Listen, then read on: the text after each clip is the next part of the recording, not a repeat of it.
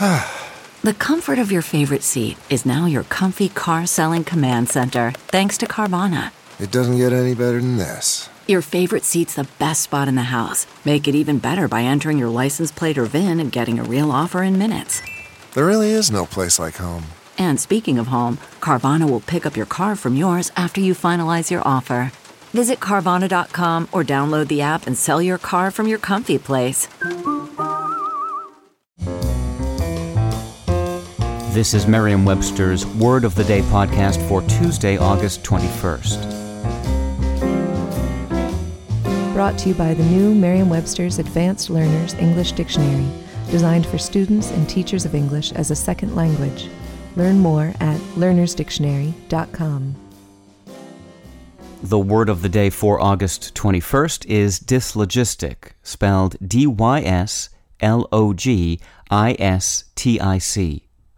Dyslogistic is an adjective that means uncomplimentary. Here's the word used in a sentence. The blogger used many dyslogistic adjectives to express his dissatisfaction with the mayor. Logic would lead one to believe that dyslogistic is somehow related to the Greek word logos, from which the words logic and logistics are derived. In actuality, however, dyslogistic is a 19th century merger of the prefix dis, meaning bad, and eulogy, referring to an expression of praise. English jurist and philosopher Jeremy Bentham, who lived from 1748 to 1832, often used dyslogistic in his writings as an adjective to convey dispraise or opprobrium. And even today the word is likely to be encountered in judicial and intellectual writings. I'm Peter Sokolowski, and this was your Word of the Day.